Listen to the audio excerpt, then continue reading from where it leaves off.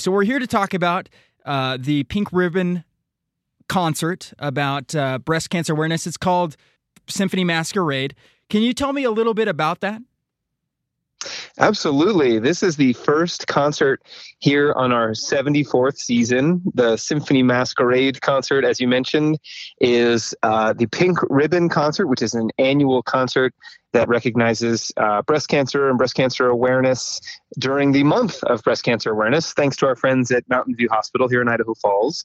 This concert has something for everyone. It's an incredibly exciting, richly emotional concert with three very important works of music for the audiences to enjoy. And that's this Saturday, October 14th at 7:30 p.m. Well, fantastic. So take me through the process of getting ready for a concert like this. I'm sure it takes some effort and some time. Oh, absolutely. So we came up with the program for this concert many months ago as part of our 74th season. And since then, we've been putting all the pieces together. So we've hired the musicians of the Idaho Falls Symphony who come from all over our area and out of state as well. They'll be coming in this week for the rehearsal process. Before that, we got all the music prepared. Some of the music includes music by Anna Klein, a living composer. She has a piece called Masquerade that we're playing on this Symphony Masquerade program. So we had to rent that music from the physical distributor and all of that. It gets the music in the hands of the musicians ahead of time so that they can come in for our precious rehearsal time. We can put it all together and put on a show for our fans in Idaho Falls. And does this concert come with a theme, or is it always Masquerade? No, yeah, we change the theme of each program every year. And so the real consistent theme here in October is the breast cancer awareness Pink Ribbon concert with that support by Mountain View Hospital. That's been a regular feature now for several seasons. The Masquerade was an idea of our staff. Very fun way to do a concert is to have that element of mystery, that element of magic and mystique on the stage, and for the audience in turn to have an opportunity to dress up if they choose, wear the masquerade masks or the gowns and the evening gowns, that kind of thing, just as a way to make it more fun. There's no dress code, there's no requirement, but it's just a way to kind of liven up the concert experience here. And you said this is an annual event. I imagine you have been involved in several of these. What has been one of your favorite moments from one of these? Oh, it's true. So, every year is something different, but last year's Pink Ribbon concert featured a violin concerto called The Rose of Sonora that was particularly memorable. The violinist Holly Mulcahy was here with composer George S. Clinton. We performed his new violin concerto with Holly, and it was a great start to the season. One of the things that's great about this October concert is it's typically the first concert in our subscription cycle that goes from October all the way through April every year. And so I'm in my 13th season. There's been 74 seasons of concerts in October. I'm delighted to be a part of this one, and I think audiences can really look forward to an exciting night of music. So take me through that, because we're in Idaho Falls, and don't get me wrong, I love Idaho, but the Idaho Falls is probably not on somebody's radar as far as this is where I'm going to be, and I'm going to be a symphony director, and how that's going to come about. So how did you get involved in the Idaho Falls Symphony? Oh, that's a great question.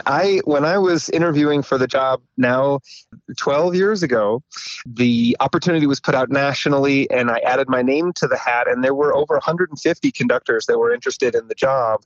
As you can imagine, it's a very competitive field, and so finding music director opportunities are increasingly rare. But nevertheless, when I came out here, we had a great chemistry, and the search committee was comprised of musicians and staff and community board members. And what I was struck by, and I'm still struck by here 12 years later, is this community itself. Not only are the musicians very passionate about what they do and very dedicated to performing excellent concerts at the IF Symphony, but the patron base, the community community, the people that surround the symphony are remarkable. I have traveled a lot and seen a lot of different situations, and Idaho Falls has a particularly engaged, generous base of sponsors and supporters. We are so fortunate here, and if you haven't been to hear the Idaho Falls Symphony, you can be part of that community in the audience. You can come and join these wonderful folks, listen to this great music. I'm delighted to be the conductor, and here we go, season 74. It's going to be a great one. Season 74, that's awesome. So your last bit of the response there leads into my next question is, I'm not an orchestra symphony buff myself, and for those who are not familiar with the orchestra or what you do there, could you give them a little bit of a message to kind of just tell us why we should go to the symphony?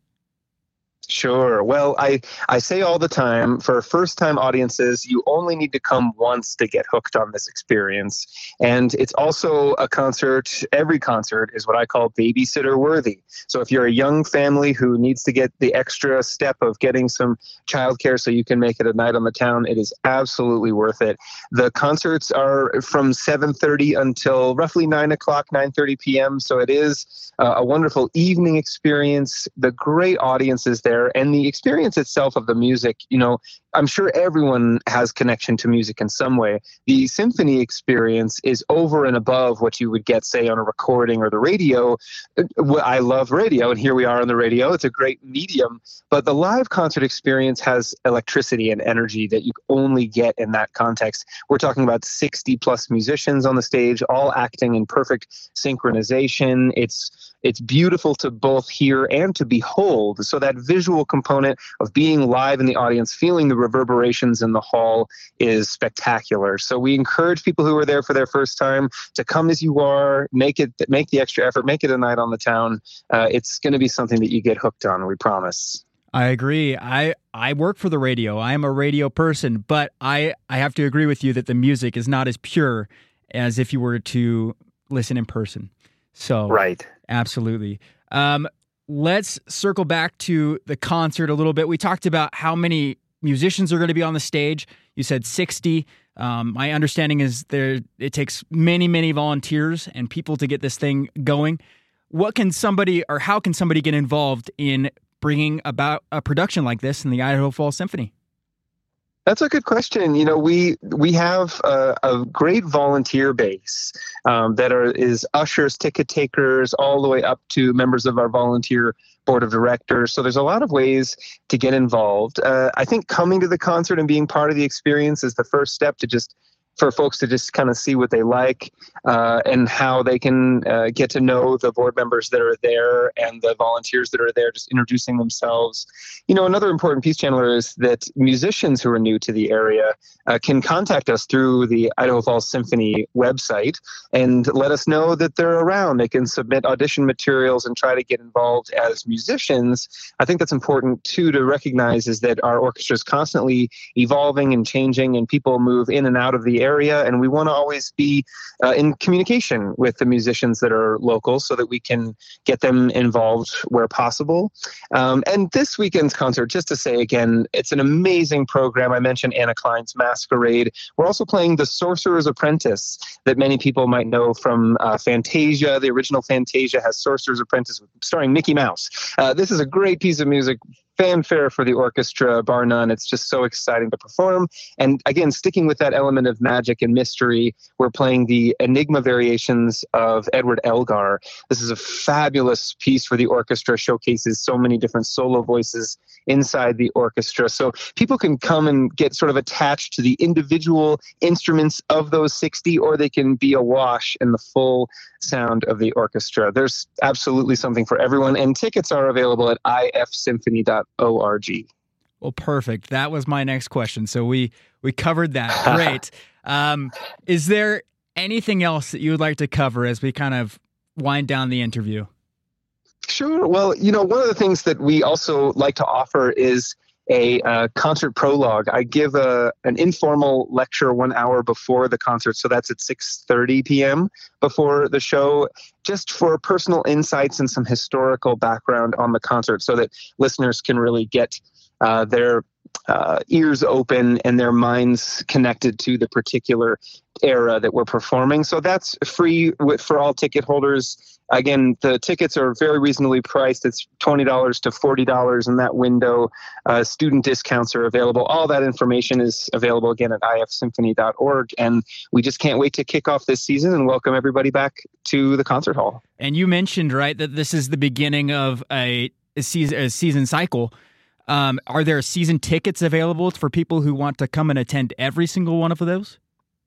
Oh, absolutely. Season tickets are the best way to save your special seats for every concert all year long. Our office would be happy to help you get some season tickets organized at this point in the season. And as it goes along, you'll miss out on some of the discounts that come with a season ticket. If you don't act soon, you'll have to buy them concert by concert as the season goes along. So we're available at 208-529-1080. Again, on our website, we'd be happy to hear from people who'd like to get signed up for the year. Again, it's a great way to save your seats, put all the events on your calendar, and make sure you don't miss a beat. All righty. And one final fun question to end the interview, if you will. How did you get introduced to music? Why do you love it? That's a big question. Well, how much time do we have? No, I'm just kidding. So I would say I was introduced to music through my household, again, listening to music, having exposure early on. And my parents encouraged me to take violin lessons from a really early age, like 3-4 years old. That just morphed into more piano lessons and music lessons when I was a kid. But all the way along, I've always been inspired by music, love to listen to music, have it on all the time, and it's just become a fabric of life. And becoming a conductor was a little bit later in my life. Just had a chance to give it a try in college. It was a great fit for me, being able to work with other musicians and collaborate, work with members of the public, and have that kind of public face of classical music. So it's a wonderful career, but, challenging in many respects. I do try to always go back to that original love for music as my motivation and try to impart that to our orchestra and our community as we gather around these amazing concert experiences.